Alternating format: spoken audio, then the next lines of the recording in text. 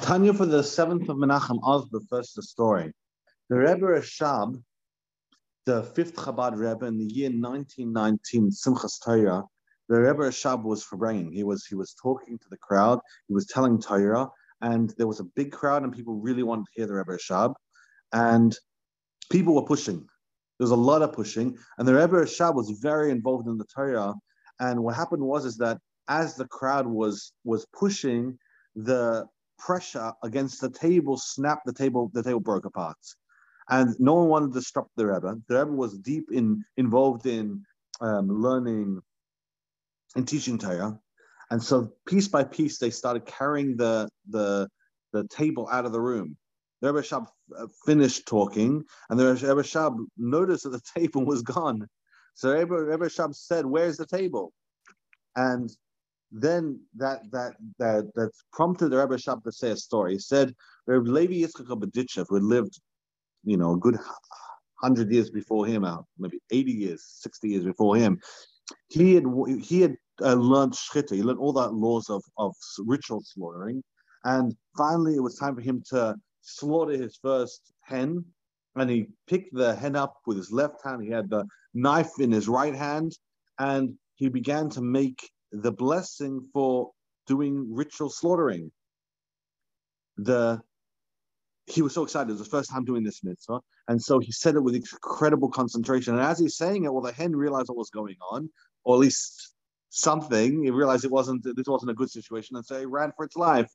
And as soon as the Berdichever finished making the blessing, which he took a lot of concentration, he looked around and he said, "V is the hen." He was so confused. Where's the hen actually? Because he didn't realize that in the middle of his very concentrated blessing, the hen had ran for its life.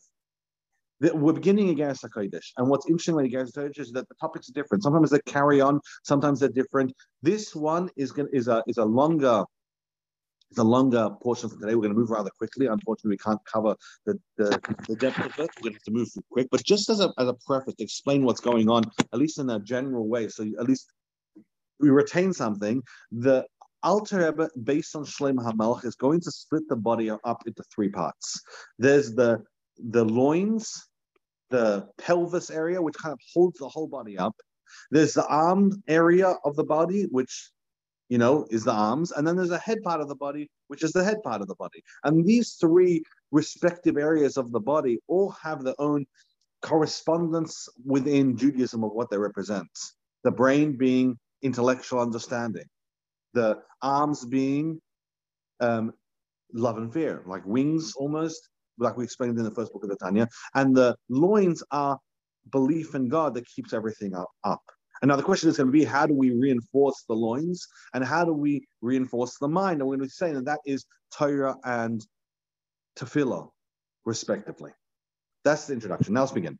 Here's the introduction for the actual letter itself, the very beginning of what's prompting the Alter Rebbe to talk about this topic. The Alter Rebbe starts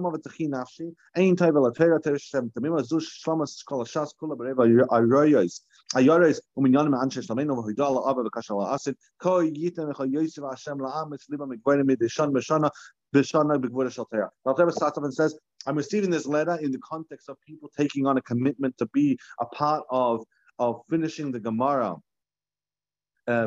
within the year. And the Alter Rebbe was strengthened. He's saying Torah is good, and it's good for me to hear this news. And he wants to strengthen people for the past and for the future to keep strengthening themselves in Torah. Now the Alter Rebbe is going to begin the actual contents of the letter. In order for us to understand what is the power of Torah, Shlomo HaMelech talked about the relationship between the Jewish people and Hashem, and he says like this: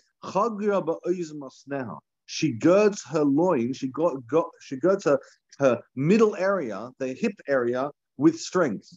Now, strength is a direct reference of Torah, as Alter Rebbe just said a moment earlier, and this is talking about the soul of a Jew. So the soul of a Jew, when in relation to God, girds the soul's loins, whatever that means, with strength. What are the loins? What is that hip area?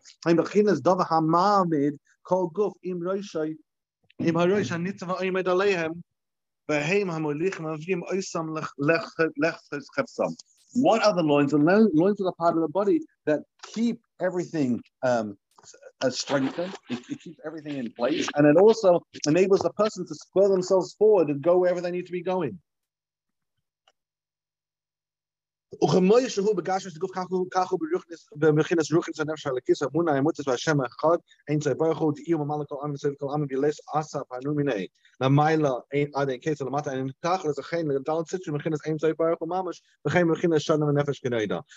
what is this belief? This belief is the basics of Judaism, the fact that God fills the world and God encompasses all the worlds.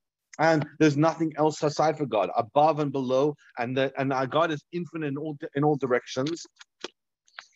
And in regards to space, in regards to year, in regards to soul, all of the three dimensions with which the world can classify itself by, which we're not going to get into, but all of those, the belief of God is the belief of these things to be a truth.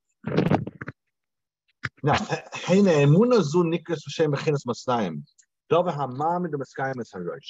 this belief in God is something which is the basics. It's what keeps the brain being an effective brain, because a person's brain doesn't go wild. They have the core belief system in place. They say God is God. He's unlimited. He's filling the world and surrounding the world, etc. And this keeps the brain, which is going and doing whatever the brain is doing, from being centered and grounded and supported by this belief of God, which is represented by the loins, by the mid area, which kind of keeps everything afloat.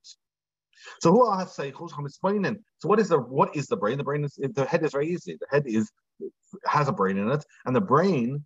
And the brain has the capacity to think about these things. So the brain has the ability to think about all these deep ideas about what godliness is. But the core belief that holds up the brain's ability to think about this all, well, that is coming from the loins. It's coming from the emunah in Hashem. So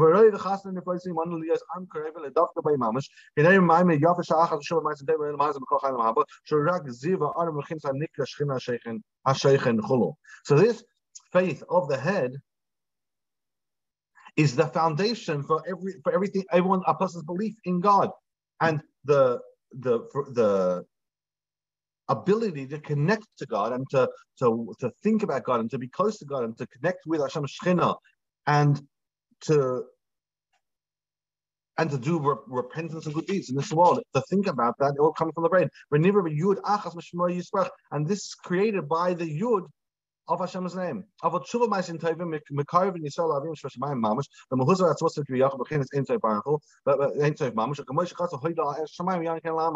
actual repentance and good deeds, again, there's a lot of moving pieces in this Tanya. We're going to be moving rather quickly, but the point is the brain's ability to think, and as I'm going to say in a moment, the arm's ability, which is corresponds to the wings that we spoke about in the first book of the Tanya, the love and fear, the ability to feel. All of these are the head, one part, and the arms, respectively.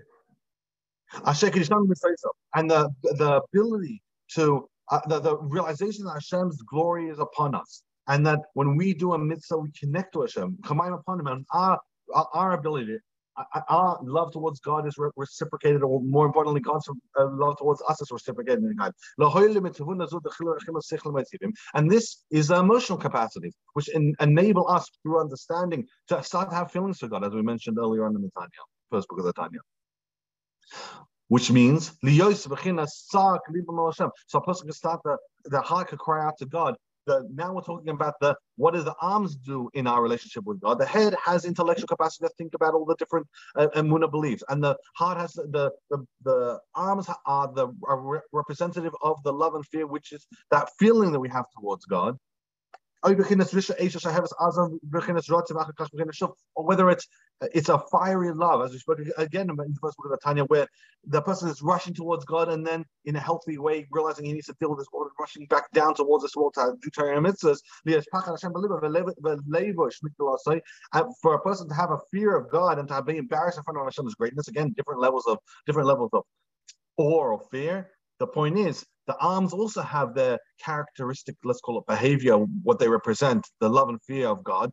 And a person needs to have all the spectrum of love and fear the arms represent. And this is this is representative of the left pushing back. It's fear. Like it says about the giving of the Torah, the Jewish people saw and they trembled and they stood before. That's the feeling of fear of God. And what does this represent? It represents the love and the fear represent the arms and the body of the soul. In summary, I moved very quickly, but in summary, here's what we're saying. There's three parts of the body. There's the head, which has the brain inside, and it represents the intellectual stimulation of connection to God. There's the arms and the body parts until the hips, let's call it, and that section of the body represents love and fear, and all the different types of love and fear that a person will have that will give him that feeling and that passion whenever he's doing Torah mitzvahs. That's the second part. And then there's the third part of the body. It's the part that holds everything up, because if not for the hips, well, the top part of the body would just collapse. And if not for the hips, the legs won't be able to configure themselves to move forward and spur them forward. So the hips, though, they might be a lot lower than the arms and a lot lower than the head, represent the belief in God, because that belief in God is what spurs everything. When a person doesn't have belief in God, well, how is the brain able to be an effective tool to connect to God? And how is the arms and legs, the love and fear? What are you loving and what are you fearing if you don't have a true belief in God? So today's Tanya is just giving the anatomy, let's call it the Kabbalistic anatomy of what the three parts of the body represent. And tomorrow we're going to start to talk about, okay, how do we reinforce the loins? How do we reinforce the brain in order to make them as effective as a tool as to connect to Hashem by? Thank you so much for joining the Tanya. Tanya's a little bit Shalom and Tzanach. Sarah to Stephen with Daniel Communion, a full step for Rabban Khan, see a step at German Shem, Sarah, to a level of Liba Liz, or Leila number lot. Leah Batzion, and anyone else needs to have a wonderful and very successful day. Thank you so much for joining.